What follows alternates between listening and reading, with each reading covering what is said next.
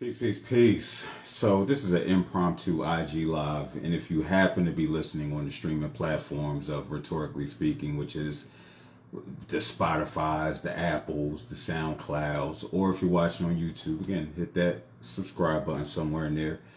Then count yourself lucky, because this was just supposed to be an IG live. So I was debating about whether I was going to have an episode this week, just because I'm exhausted. For those of you who don't know, I got a lot of things popping off. One of them is that I'm a professor at an HBCU, Delaware State University in particular. I've been there now about 3 years. This is supposed to be my second year as a full-time professor. So I'm full transparency, like I'm struggling with the idea of staying at this institution. I've hinted at it a little bit in my IG story. It's just not being content with the treatment of not only myself but of professors at the university. And I don't think this is necessarily endemic to Delaware State University. It's also happening at universities across the country, where there's an increased focus, and understandably so, what up, Carolyn? Understandably so, on this idea of customer service at the university. I can't speak to what happens at predominantly white institutions, but I know at HBCUs and at Delaware State specifically, customer service is being promoted as the top priority, and understandably so. It's the idea that despite the recent increase in individuals choosing an HBCU, unless it's a Howard, unless it's a Hampton, maybe not even Hampton, unless it's a Spelman or a Morehouse, they're struggling to get people and struggling to keep people. Now, again, they've seen an increase. I know at Delaware State, this is the biggest incoming freshman class in a very long time. I'm not going to just attribute that to what's happening with the affirmative action being struck down by the Supreme Court, and it's in the way that some folk understand it. But this has been something in the making for a long time, I think, where black folk, this next generation of kids, are saying, yeah, I'm going to tap into my blackness. I want to be around black folk, and so we're not going to the predominantly white institution. And so that's a beautiful thing. What I always caution people, and I'm not going to act like this is an original idea, the HBCU acts like a predominantly white institution. That's exactly how it's run. Now, let's think about it in terms of just the student body, right? Yes, they're predominantly going to be black kids, black students, black learners, sprinkling some brown, and there will be some white folk that find themselves on the campus. But ultimately, it's going to be black students, which is the idea that we have when we think about the HBCU. What's lost in that is what's happening on the faculty side. Now, we know that tenureship isn't being offered at a rate that it once was. They're bringing in a whole bunch of adjunct faculty into not only HBCUs, but just universities in general, because you get to pay adjuncts less. That's how I got my start. That's how a lot of people get their starts in academia, by taking the adjunct route. So I became an adjunct in 2020, the summer of unrest, the summer of George Floyd, the summer of, and the year of COVID and the pandemic. And I took it because I said, hey, you know what? Yeah, I have no problem teaching research. Even though I hadn't had a research class in about 10 years, but I was starting a doctoral program. And sometimes you just got to say, you just got to say, hey, I know how to do it, even if you don't. So I appreciate that white woman that hired me for that position. The thing about being an adjunct is for lack of better words, it's slave labor. Being an adjunct at any university is slave labor. You don't get paid a lot. There aren't any benefits, and this is magnified if you're at an HBCU, or listen, I taught at Grand Canyon University for about 2 weeks. And I realized, like, it really dawned on me, like, I was getting $800 to teach a 6 to 8 week course, where the requirements of the professor was for me to, and it being online only, was to check in 3 times a week and correspond with students on the learning platform, to respond to emails within 24 hours, to have grades, to have assignments and quizzes graded within 5 to 7 business days for $800. But they get away with it because a lot of people want to be in the academy, and for noble reasons. I fashion myself just an educator in general, where no matter where platform I'm at, I'm always going to be educating. That's the reason why I got You Good Man, rhetorically speaking, whether it's a Dell State classroom, whether it's the actual You Good Man meeting in person, or just having conversation with folk. I want to learn, because that's part of being an educator and being in that environment. I'm coming in not only as an educator, but also as a learner. And so that's how they get people. And so my experience at Dell State, listen, I was somebody who, because I haven't had a full-time job since 2011. This was my first full-time job in 10 years, 11 years, because I was strategic about that. I said, listen, once I left the city of Philadelphia, I will never get a job where my heart wasn't in it, or I felt demeaned, or I didn't have flexibility. It was a problem being police adjacent, working for child welfare, doing the work of white supremacy. That just never sat right with me. But being at this HBCU and being an adjunct, because of my love for black folk, because of my love for learning, I was just like, yo, I'm committed to it. Now I do teach as an adjunct at Stockton University in Jersey, and to juxtapose the two, what I make it teaching one class at Stockton as an adjunct, I make teaching 2.25 classes, or I was when I taught 2.25 classes here at Delaware State. So it wasn't about the money. But now we're in a position where, and this is where and I got no problem. I don't care if anybody from Dell State is on, the chair, the dean. I'm in protest mode. And you might be like, Phil, why are you in protest mode? So I've been a lecture 2. So they hired me full-time faculty, a lecture 2. So I wasn't an assistant professor, which is understandable. Okay, I didn't have my doctorate at the time, even though there are universities where you can be an assistant professor with just an MSW or whatever graduate level degree you might have. So in the midst of this, knowing I was graduating in May, I was like, all right, you know what? Let me interview for this assistant professor position. Interviewed at the end of the last fall, beginning of the spring sometime, and was told I was the number 1 person out of all the people that they interviewed. Of course I am, because I'm me. I know how I give it up in the classroom setting. There's no need to be humble about that. They're not fucking with me. You know what I'm saying? Respectfully. I'm unique in just the skills that I bring. Somebody said I was a unicorn. I'm a black man in social work of a certain age doing real community work, like really out here in these streets. I'm not sitting behind a laptop just churning out articles and shit. You know, even though I recognize that if I want to get tenured at some point, that's part of the game. And so it went dark. Didn't hear anything from them.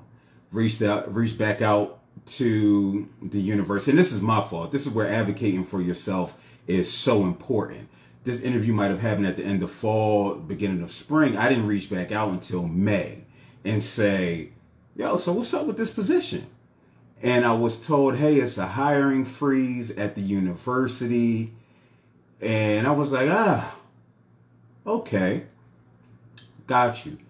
That just didn't make sense to me. Because we're talking about a university, and a hiring freeze is, wow, yeah, Kerwin, they make a brother feel good.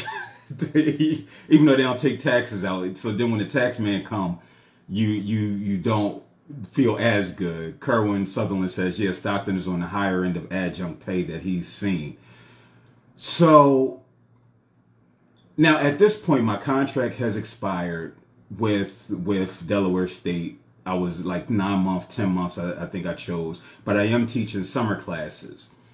So I reach out to HR to find out, like, yo, so what's going on with this paperwork for the fall? Right? And it's like, oh, what? And this is another thing. And I'm not just going to put this on the HBCU, but it's HBCU-ish.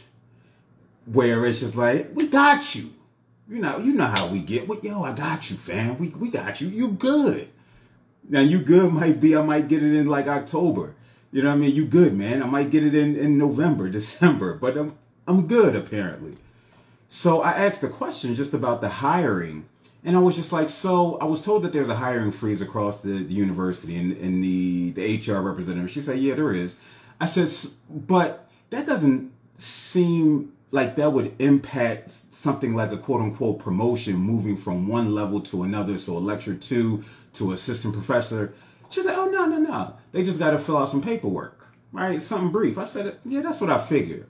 Mind you, because I've seen, we get emails. If you work at a university, you get these mass emails, like somebody makes tenure. So in the social work department, we got like at least three emails saying, congratulations, they fulfilled the requirements for tenure. So they good. They going to get some more money. They filled out this paperwork, whatever it is, right? Because there's a change that's taking place. So with me, I was just like, yeah, I kind of figured that. So if you're not familiar with my get down, I speak truth to power at all times. I don't give a fuck about bureaucracies at all. Chain of commands, I do not care about. Tell my students the same thing, right? I tell learners the same thing. Hey, ideally, and I had this happen earlier in this summer semester, the first week, I had a colleague reach out to me and say, yeah, so we had some students reach out because they were unsure of your grading. But then we had another student who said plain out what it was. But I hadn't heard from the students. And so I've reached out. I sent everybody an email because that's my get down. I sent everybody an email and was just like, listen, I ain't got no problem with y'all advocating on behalf of yourselves, right? If you feel like you need to circumvent me to get some answers that you need to do, handle your business. But I'm the type of person you can come to if you got questions, comments, concerns. I'm not going to BS you. I'm going to show you grace. I'm going to show love. But I'm also going to, I'm going to tell you the real. I'm going to tell you what's going on. And so I say that to say I'm not against jumping over somebody's head to get an answer. With that being said, part of the reason why I had to leave DHS abruptly, but that's another story for another day. So I emailed, so with regards to this situation, I emailed the chair, I emailed the associate dean, and I emailed the dean. I went to Chat GPT. I said, put this shit politely. You know what I mean? Because and this is where I'm not against artificial intelligence. Because what I had, listen, I'm a Scorpio. I feel things very intensely. So I was like, all right, I'm not going to be able to calm a little bit. I took what I wrote, put in Chat GPT. They added a kindly, right? They added some words that helped calm it down a little bit. But what I said in that was the same thing I said earlier.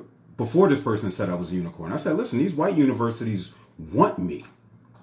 And that's no lie, right? But the fact is, I've committed myself to saying, you know what? I will only be a full-time professor at a black university.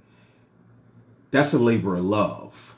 So my little $60K that I might be making here my homegirl, she went to University of Maryland, Baltimore County. She said she was working at Dell State too. She said, "Fuck this. I'm cool. I'm out." I see it because she had the role of a field instructor, and we know that they shouldn't be using the term field now. But she was the not field instructor. She ran field. I can't think of the role right now. Somebody tell me, because I know y'all know I know what I'm talking about, or y'all know what I'm talking about. But she was like, "Yo, I'm out of here. I'm not getting any support. They won't give me an assistant." So field director. There we go. And so she went to University of Maryland, Baltimore County. She runs the women's center there, making $30,000 more than she made at Dell State. A dope educator, somebody that the HBCU needs. Because the fact of the matter is, none of us going to get paid like the people like Howard at these private universities. Even the social work professors at Howard aren't making what your Nicole Hannah-Jones, your Ta-Nehisi Coates, what Claire Huxtable was getting when she was there. It's just the fact of the matter. But when you got talent, and this goes for a lot of places, right? Not just in academia, where the individuals and their skill set is not valued. They think it's replicable. And so she upped and left. Now she making $30,000 more. She happier. Her mental health is thriving. And I'm over here like, yo, I'm just asking for a level up as I start this career track. Now, me being a flower child, I might, it's a possibility. I might say in a year, nah, you know what, I'm going to go do something else. Let me go make movies. Let me go make documentaries. Let me go back to school. That's what I've been flirting with anyway. And I'm going to talk about Eddie Irizarry after I finish talking about this, and go be a lawyer, right? Go do some activist work in that realm. But just the lack of value. So I wrote this and I put all this in. I got a response from the chair, and I had to let my homegirl Tay read it because it was going to enrage me. She read it and was just like, "Yeah, Sam, we value you. We recognize the work you put in. I'm just waiting to hear from the dean." The same thing he said like 2 months ago. And granted, that may very well be the case. So I'm like, all right. So I'm like, cool. Sitting here thinking about what my moves are going to be. Yesterday, fast forward. So this was like July, mid-July. Because I don't stalk, let me take that back. Let me change my wording. Listen, I'm not going to go hunt people down and try to prove to them my worth. That's not the space I operate from. You either see it or you don't. I'm not what the white lady say, Brene Brown, I'm not hustling for my worthiness. Not at a Negro institution, a place where it should be embraced. But again, HBCUs tend to operate like how we think predominantly white institutions operate. So I sent the dean's secretary a letter. Oh, not a letter, an email requesting a forthwith meeting. Again, I had to go to ChatGPT because I needed some kind words in there. And so they put kindly in again. I think ChatGPT likes kindly. So let me see what Crystal says. Some places look at play from an equity standpoint opposed to pay for performance and impact. You want to find the value of a place, look at their budget. Indeed, with Dell State being a state institution, right? So these everything is collective bargained. Hence the reason why we saw a lot of issues at Howard. I'm not sure I know they're a private institution. I'm not sure, if they're unionized and how unionized they are and the strength of the union, because there were individuals who weren't getting paid. So at like Stockton as an adjunct, I'm in the union. At Dell State, that's not the case. You're an outsider until you become full time. So, but there's specific. So I say that to say there are specific like steps, specific positions, or what have you. So I sent an email requesting a forthwith meeting, and I never do this. I attached a read receipt, and it was read at 9 a.m.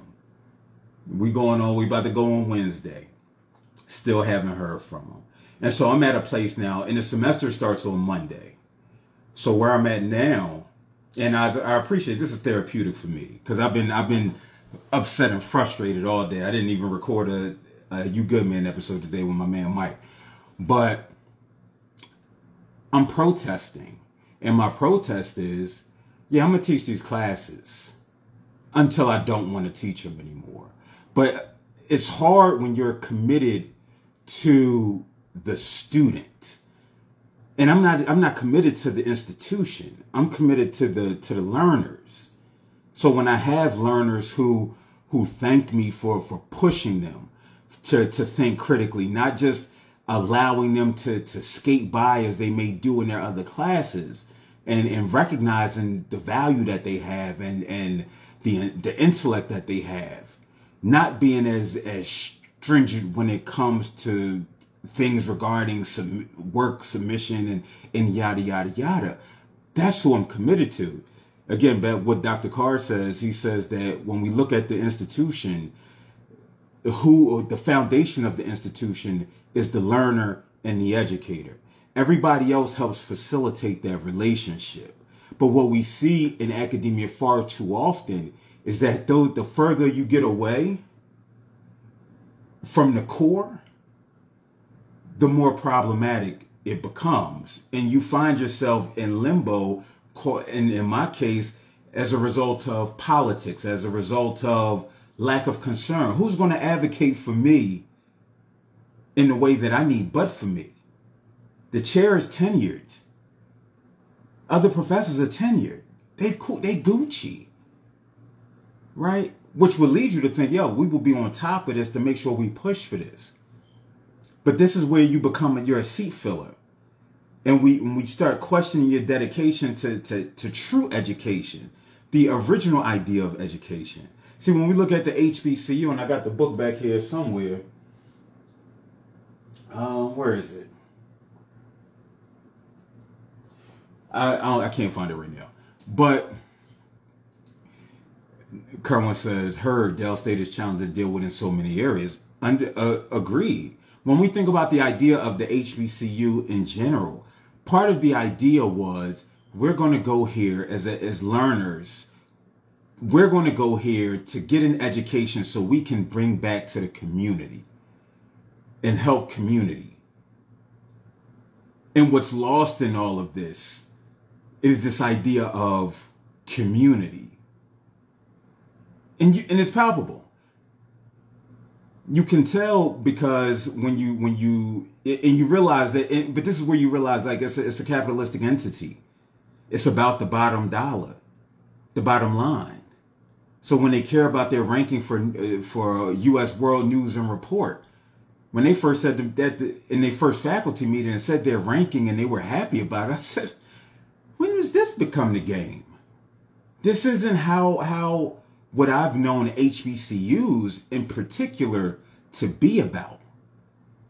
But this is where, again, you get caught up in what they do. You get caught up in what they do. But this is when you have those elite white universities, and I don't want to get the names wrong off the top of my head. I feel like one of them was Yale, or it may have been Penn. Like, yeah, we don't want to be ranked in your joint. We not worried about that. We cool. You know what I'm saying?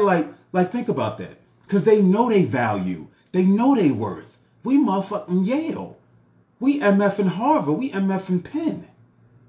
We not chasing some fictitious white dream in this academic space. And so for me, my protest is, and this will be until either they like, yo, you ain't show up to a faculty meeting all year. Nah, I haven't, B. I have no desire.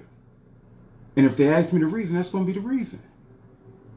But I'm still contemplating, but this is when Tupac talks about, this is why you don't see no loudmouth 30-year-olds. It's like they take the heart and soul out of a black man. He says this on Mortal Man, on Kendrick Lamar album, which is an old interview from like the early 90s when he was over in like Sweden or Switzerland or somewhere.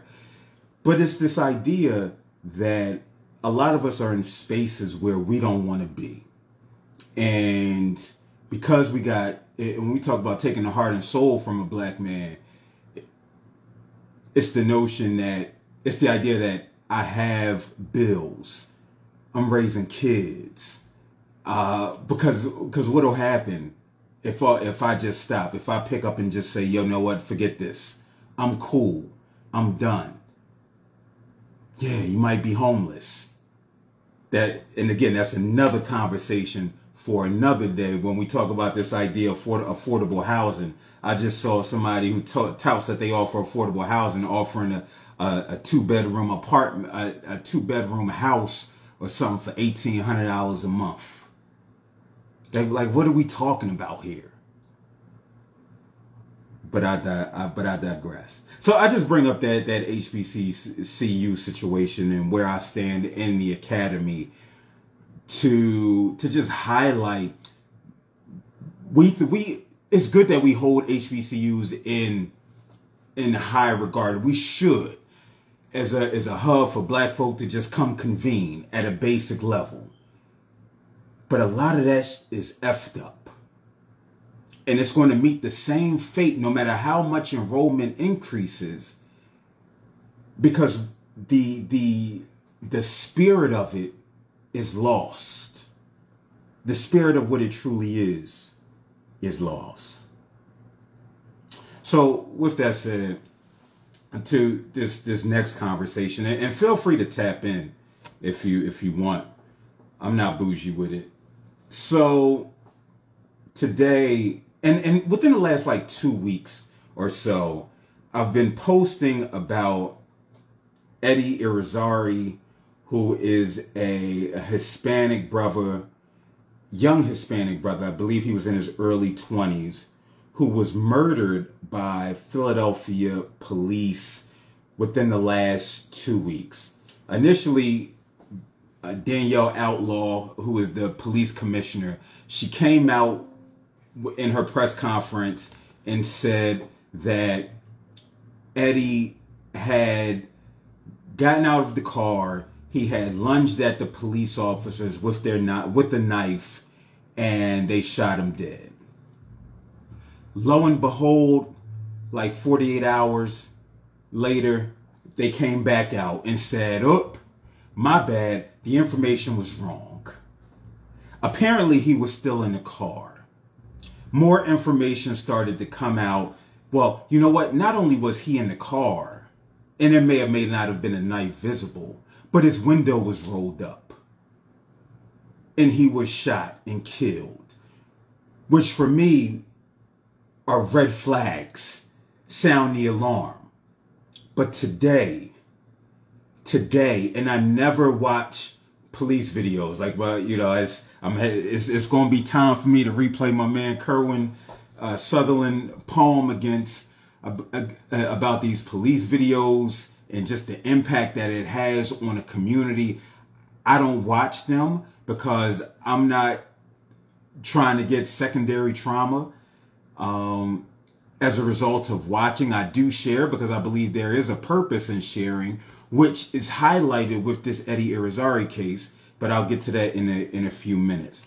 What came out today, was the video. It looks like from an outdoor camera in somebody's house, and it shows the police drive. Now, allegedly, he was driving down a one-way street erratically.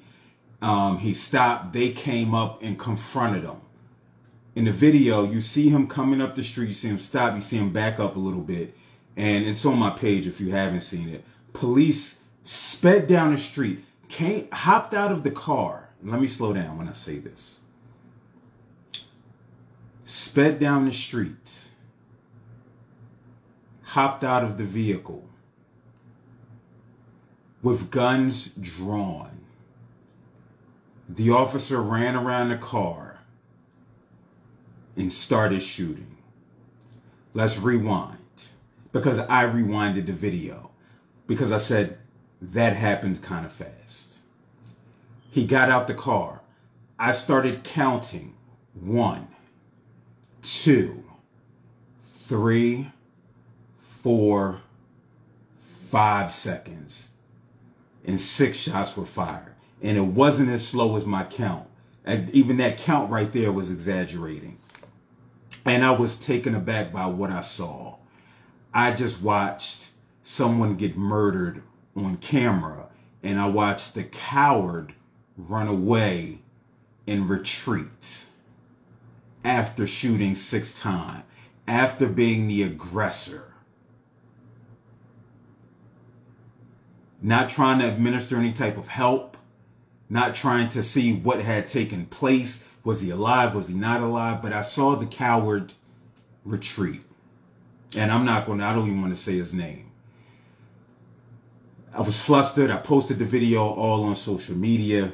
In the video account that you see on my page, you can hear the gasps and the crying from the relatives of Eddie Irizarry, because I took it from the press conference that was had today. Like, this person is still walking the streets. This individual is still walking the streets. They get the benefit of the doubt. They get due process. Something that the ordinary folk don't get. And this is where we say this idea of qualified immunity is bull jive. Bomani Jones, who I listen to on a regular basis, and this was back during the Ahmaud Arbery, Breonna Taylor, George Floyd murders that took place. He proposed that cops operate under the fundamental premise that some people got to die in order for them to do their job effectively. It's like you're carrying a whole bunch of eggs. Some of them might get cracked.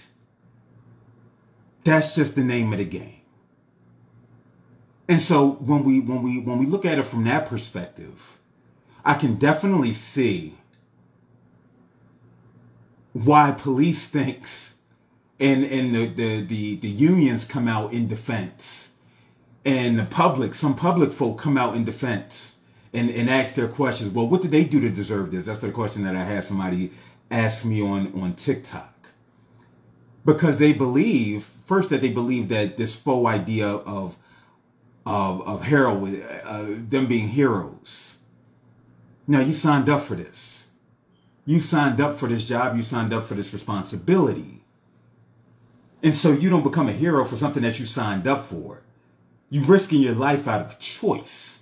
A hero is somebody who's walking down the street. They happen to see a fire, like the brother who said when they was throwing the babies out the window, and he was catching them. Unlike Aguilar, he is a hero because he's just an ordinary citizen. And so when you don that suit, when you don that clown outfit, you no longer can be in the hero discussion. So I started thinking about it from that perspective. Then I started wondering within the last 2 weeks why there has been little outrage, not only from the public, but from political officials here in the city of Philadelphia. We're in election season. There's this woman, Sherelle Parker, who is all about this idea of stop and frisk, constitutional stop and frisk, even though I argue there's no such thing. Right? There's no such thing as constitutional stop and frisk. There's no way to infringe upon somebody's personal space without bringing your biases, without bringing preconceived notions about the community with whom you're policing. There's no way. But I was wondering why I didn't hear from her. I don't think I heard a statement from Jim Kenney, who is the current mayor. Some folks say he'd been a lame duck for a few years, and he been said, nah, I'm good. I'm Gucci. City council people, haven't heard from them. Why? Maybe it's because it's not your district. I'm not sure how that operates. State representatives, haven't heard from them.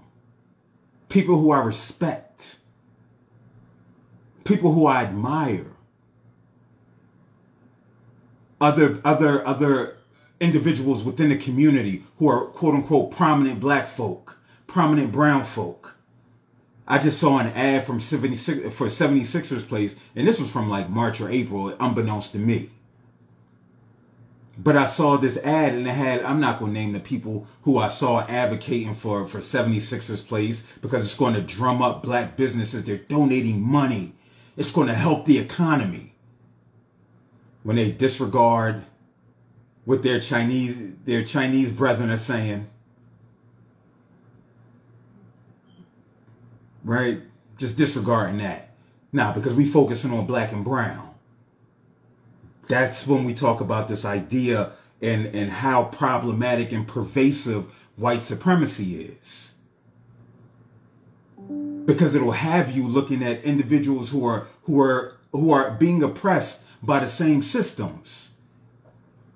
And will have you perpetuating those same ideas. Yes, JPZ is less than 2 weeks old. I didn't hear from any of them. I haven't saw a statement.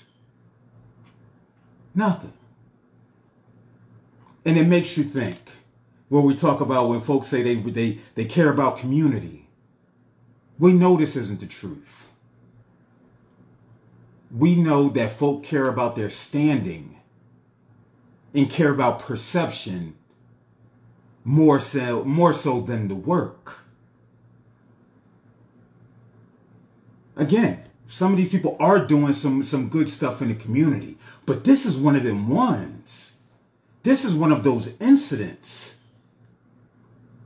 For no other fact than the police commissioner got up there and told a bold-faced lie due to bad intel. So it makes you think, again, these two individuals, these two cops, they sat and got their story straight. This is what we're going to tell the brass when they come. What happens? Because when you're in fight, flight, freeze, or fawn, you got to make a decision right then and there. You're not thinking about the security cameras that are catching this on tape to debunk your lies.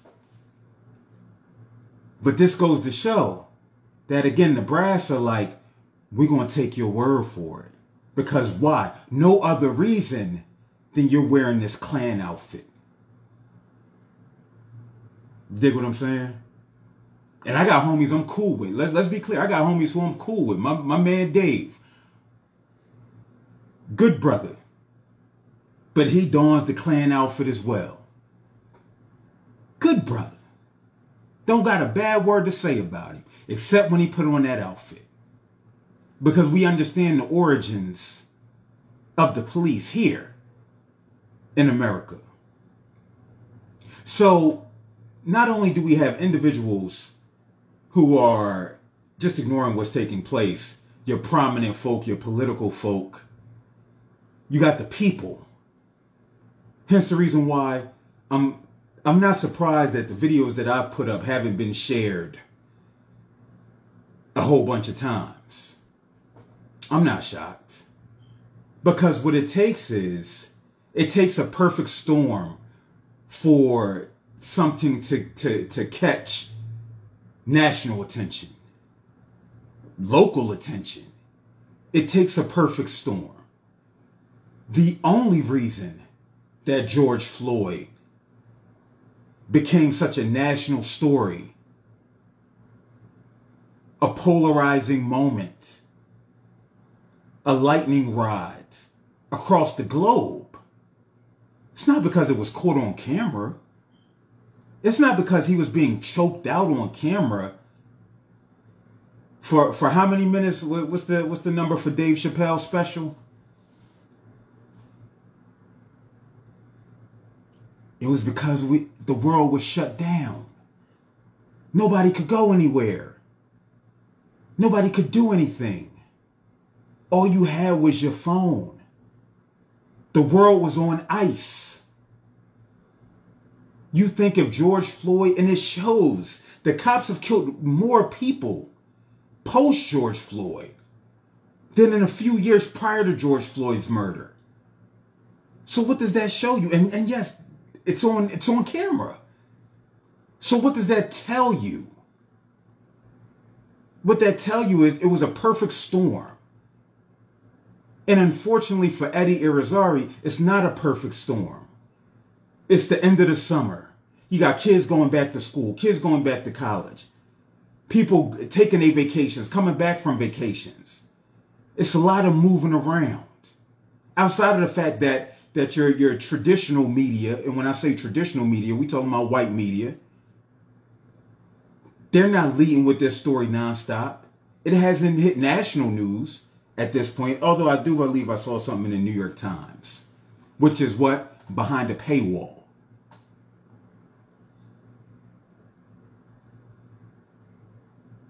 Hence the reason why I say that the outrage is so small. It's so limited.